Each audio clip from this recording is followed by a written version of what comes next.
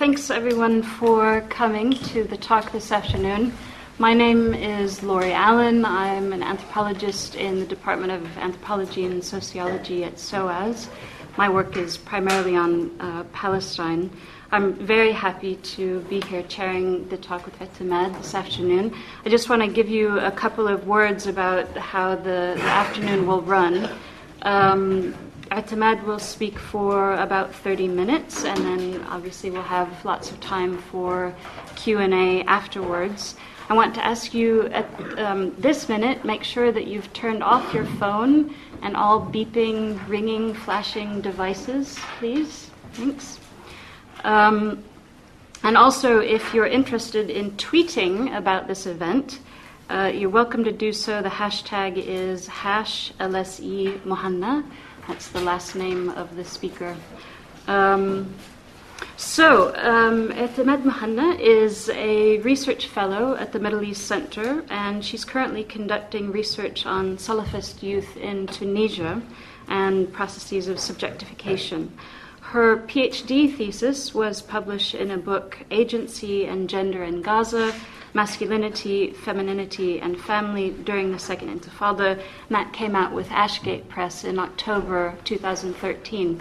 So welcome, Etemad. You've got 30 minutes. I will cut you off at the appropriate time. Poor Etemad is ill, so if you don't hear her, put up your hand and she'll give another effort.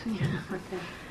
Thank you very much, Laurie, for your introduction, and thank you for everyone coming to attend or to listen to my presentation. I wish I will manage to do all my presentation without coughing, if I'm lucky. So as you notice, maybe in the title, my presentation is about new trends of mass women's activism in post-Arab uprising countries, and focusing on redefining women's leadership based on their experiences during the Arab uprising and after. As you all know, Arab women have actively engaged in the changing politics of their countries, yet women's activists, their voices, their networks remain fragile and divided due to a superficially Islamic feminist identity division that was basically during the field research. Things too much changing since then, since 2013.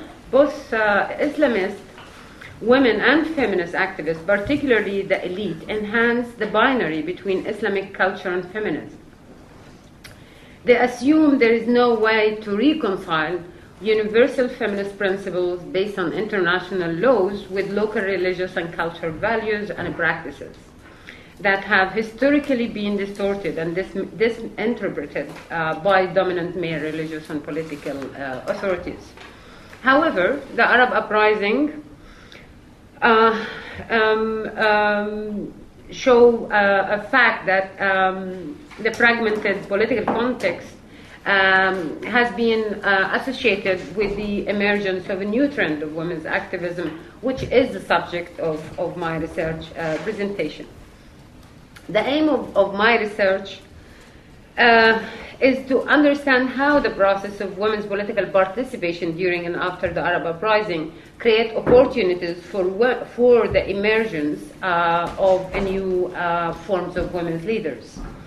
Second, how women learn and experience their gendered self differently. Third, how do those women, through their involvement in the process of social and political change for different intersectional factors, religious, sectorial, territorial, socioeconomic, how they learn and develop their maneuvering and leadership performance to be critical of the actuality of their gender and gender relations, and finally to redefine women's leadership, reflecting on the actual experiences of women's activism in the 5 studied countries. About my research methodology, the research analysis and findings are based on empirical research in 5 Arab countries or Arab uprising countries, Tunis, Yemen, Egypt, Morocco and the occupied Palestinian territories. Morocco and the occupied Palestinian territories are not Arab uprising countries, but we use them as case studies to see the effect of the Arab uprising on women's activism in these two countries.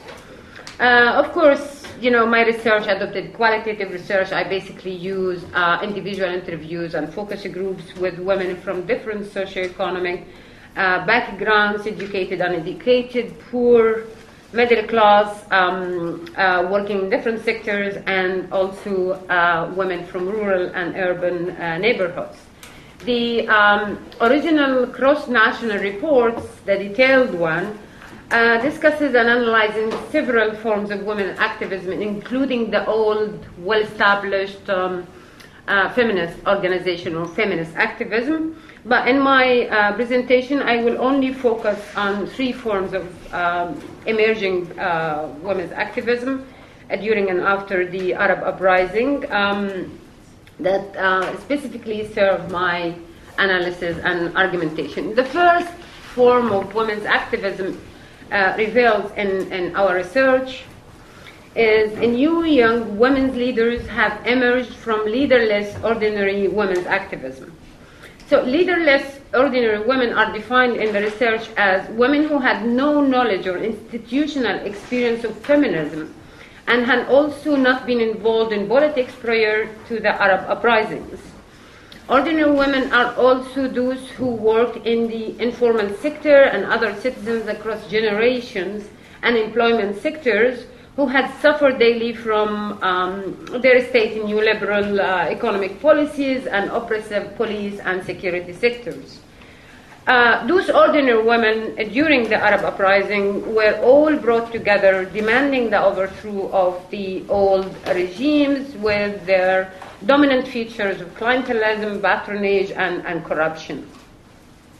Example of this form of women's activism or leadership in Yemen, as traditional tribal society, one of the biggest surprise of the peaceful protest that swept Yemen in 2011 has been the visibility of women's participation, ordinary women's participation in the calls for change. Warda al-Hashdi, she's a woman from Yemen, she's in her early 30s, is a very strong example of how the Yemeni uprising has come up with new women's leaders. Al-Hashdi is from a tribal family and participated in the uprising by providing first aid to bleeding and injured people. She said, "I was a housewife before, but I had to go out and help injured youth because it is safer for me as a woman to do so in the Yemeni culture." During the period of the research, and hopefully she's still doing the same, Al-Hashdi is one of the leaders of Rakib organization. Rakib means watching, for human rights, and her life has completely changed during the Yemeni uprising. Another reflection of the new model of women's activism and leadership was illustrated in Haja Governorate near Sana'a. It's a rural area. For the first time in Yemen, and this is how it's presented by women themselves in Yemen, for the first time in Yemen's history, a group of rural, uneducated women decided to block the main road to protest against frequent fighting and the widespread availability of guns amongst Houthis and Islah groups, the leading Islamist parties in Yemen, or the main conflicting Islamist parties in Yemen. Another example is from Egypt. In Egypt, ordinary women day-to-day involvement in protest and demonstration invoked their agency by seeking public institution recognition and valuation of their political voices. Samira Ibrahim is a strong example of how ordinary Egyptian women resisted their victimization by the military dictatorship and acted as publicly recognized leaders without labeling themselves as feminists. Samira Ibrahim raised a court case against the virginity test imposed by the Supreme Court Council of Armed Forces. She advocated against the virginity test not on the name of freedom of sexuality from a Western feminist perspective, but as a rejection to be subjected to the test imposed by dictators, and also as a rejection to pursue a test that violates her authentic social norms and tradition, including her religion. In Tunisia, another example from Tunisia, elderly women, educated and uneducated, asserts that they have become widely engaged in the organized protests and demonstrations led by the General Trade Union, UGTT, as well as being involved in organizing and mobilizing for political and human rights campaigns. Their engagement in the protests allowed them to realize their influential role, which invoked their critical gender agency again.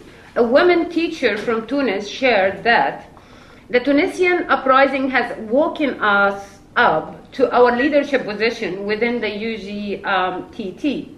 We are the ones who mobilize the workers and do everything on the ground, but when it comes to political decision, we are ignored.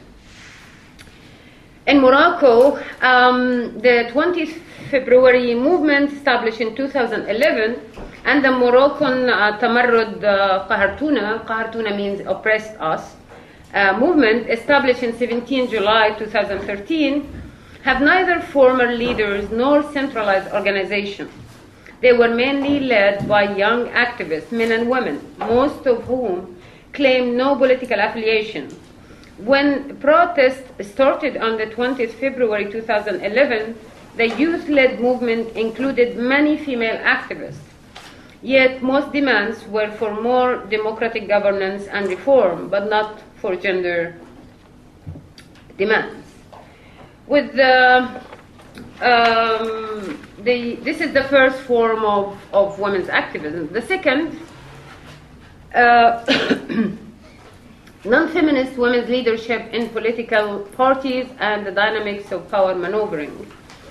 In the different post-revolutionary or post-uprising Arab countries, the field research shows that both moderate and radical Islamist parties have efficiently facilitated the political participation of their female members, especially in rural and poor communities. Of course, in most cases, women were being instrumentalized to mobilize local communities and to generate public constituency and to mobilize voters during elections.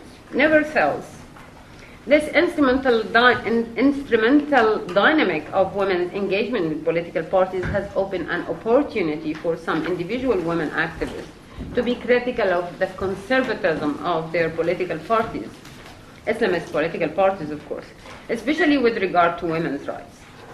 However, women's relative positions of power within the different Islamist political parties vary. Interviews with Islamist women leaders in Nahda and the PJD, the Justice and Development Party in Morocco,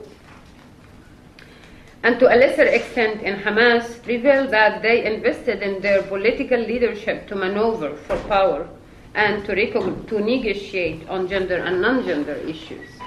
A woman leader in PJD said,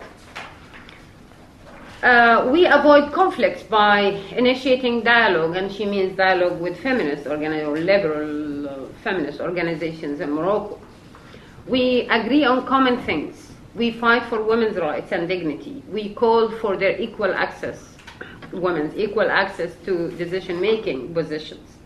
And we combat all forms of violence and discrimination against women. So it's similar to the feminist discourse.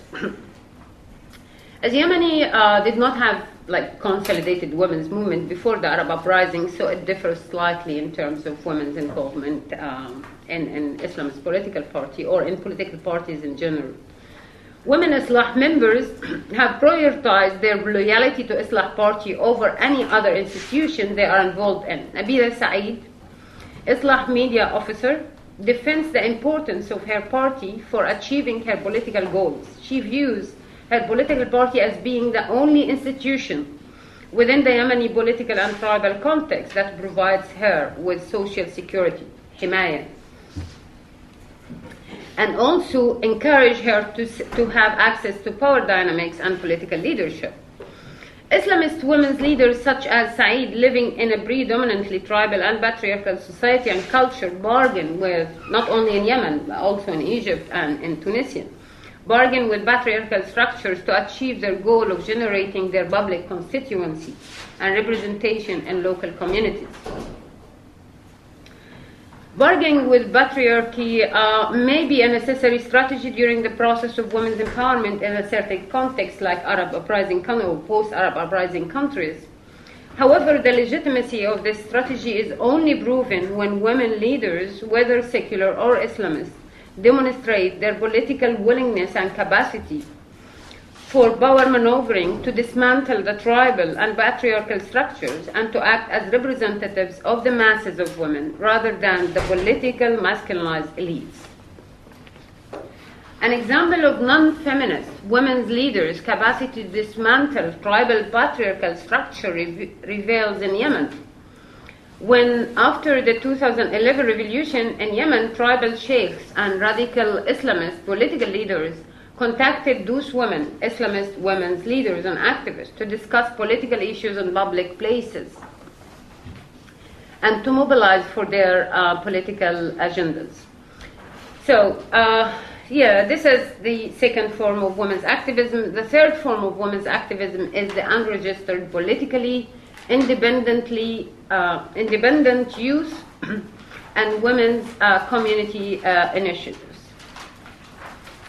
Unregistered youth and women's groups and initiatives emerged to stand against the widespread political polarization of society institutions in all Arab uprising countries. Those groups and initiatives focus on the actual socio-economic problems of their local communities. They have attracted many young men and women who stated during the fieldwork that they are fed up with the Islamist secular polarization and its socially fragmenting effects. Young leadership entrepreneurs in Tunisia is a good example of youth initiatives. Its youth activists are critical of 6 segregated forms of women's activism, and they asserted during the fieldwork that they prefer working with youth and development organizations rather than with separate women's organizations, where young men and women have common issues of concern. Young men and women are also critical of the generation gap between older political and women's organizations or feminist organizations and youth and the centralized form of leadership. Ahlam of the young leadership entrepreneurs in Tunisia intimated that old feminist organizations do not create a new generation of leaders who may threaten their power. These organizations are led by old feminists who have a strong network with the international world, but they still do not know how to give us, young men and women, a space to learn and to develop our skills of leadership. Another unregistered community initiative led by middle-aged women comes from Egypt. Ziyad belongs to a group of middle-aged religious women activists who initiated a community-based project in Saft al-Laban, it's a poor neighborhood in Cairo. She was motivated by her religiosity to serve the local community. She has suggested collecting an Egyptian pound each day from small shops for repainting the school walls. Men were responsible for distributing plastic bags to households and gathering cans and plastics for recycling. The money generated from the sale of the recycled material was used to rebuild local community infrastructure. As sexual harassment of women has become increasingly worrying and disturbing in post-uprising Egypt, in the same area of Saft al-Laban, an initiative was developed by local women to fight against sexual harassment through religious education. Middle-aged and young religious women talked to teenagers and educated them about how to use the moral virtues of Islam to confront such disrespectful practices against women. And of course, if you go through the detailed cross-national report, you will find several examples of women's activism in the three forms of women's activism. So based on these empirical findings, I come up with a number of arguments. First one, the Arab uprisings in new forms of women's activism, it challenged the ethnocentric feminist Western observers who presented women in the post-uprising Arab countries as the bigger losers, because those feminist Western observers conflate women's agency in the Arab uprisings with feminist desires to be free from cultural and religious constraints, similar to the model of Western liberalism, and for their leadership to be essentially framed within a common united goal of gender equitable transformation. The second argument, I'm saying that women's leadership in the specific context of post-uprising Arab countries goes beyond the normative ideological framing of feminist leadership, because there are large number of women's activists who consciously and freely prefer to practice the leadership beyond the standardized criteria of essentialist feminism, i.e. resisting against patriarchy and gender inequality.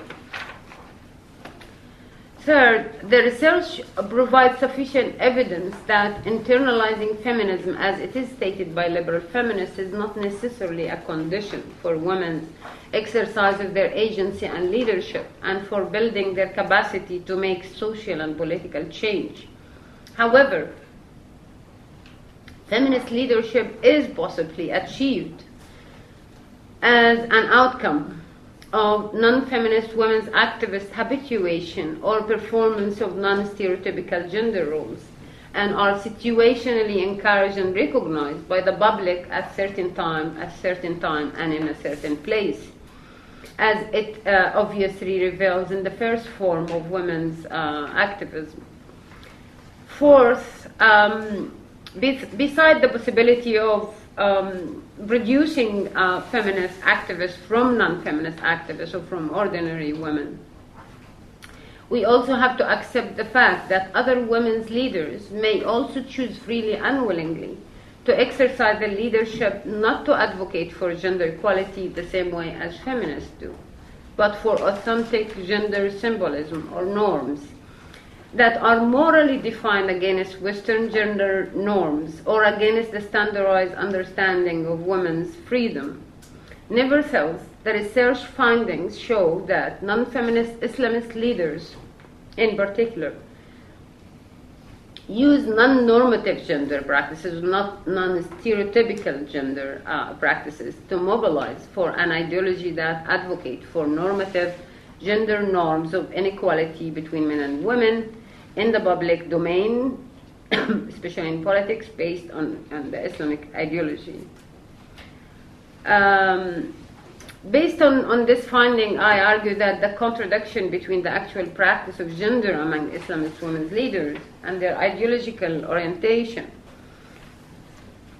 is the starting point for those women to rethink their gender and its Islamic patriarchal interpretation. It is true that Islamist women's leaders do not operate within the framework of resistance against patriarchy. They successfully contribute to redefining and re-signifying gender norms within the moral framework of Islamic tradition, as you may notice or you remember in the discourse used by the PJD Islamist female leader, and in the example of religious women resistance against sexual harassment based on their own understanding of Islam. The fifth argument, based on the empirical findings, I argue that within the specific political, religious, sectarian, or territorial division in the post-uprising Arab countries, a process-centered approach of leadership capacitation would be more effective to strategize for the empowerment of women. In this context, women's leaders freely and willingly shape the goal behind their activism and leadership, and discovered the gender goal of their political participation and leadership through practicing them, whether they believe in gender equality as the ultimate goal of their exercise of agency or not. So the conclusions that may benefit donors or those who are development actors, I'm saying that the Arab uprisings have taught us that non-feminist women leaders have the potential to transfer their political leadership. Women's practice of power maneuvering within patriarchal and tribal society institutions has succeeded to reconstruct new gender norms against the social and political exclusion and marginalization of women. Whether this is called a new wave of feminism or non-feminism depends on how women define themselves. And most women who I interviewed, they act as feminists, but they refuse to call themselves feminists. Again, it depends on their experiences with feminism as theories and practice in their own countries. And of course, this requires further empirical and theoretical engagement that goes beyond the scope of this research. So what we learned that by focusing exclusively on feminist leaders and on well-experienced feminist organizations, as most donors do, one risks missing the opportunity of working and building relations with these actually important non-feminist women leaders and potentially fostering a better localized meaning of feminist leadership and empowerment.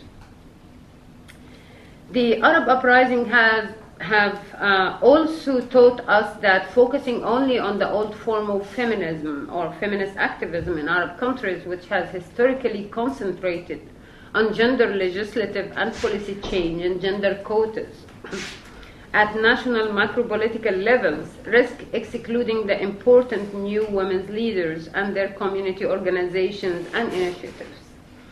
The newly emerged forms of women's activism, albeit they do not advocate for gender equality or for feminist principles, they play a critical role in reconfiguring gender relations in traditional local communities that are poorly reached by elitist feminist organizations. What we have also learned from this research is that women's popular constituency and actual representation in local communities is the major source of legitimacy for women's political participation and empowerment. That still, I'm saying, still donors do not give enough concern to it. It is this constituency that gives women actual power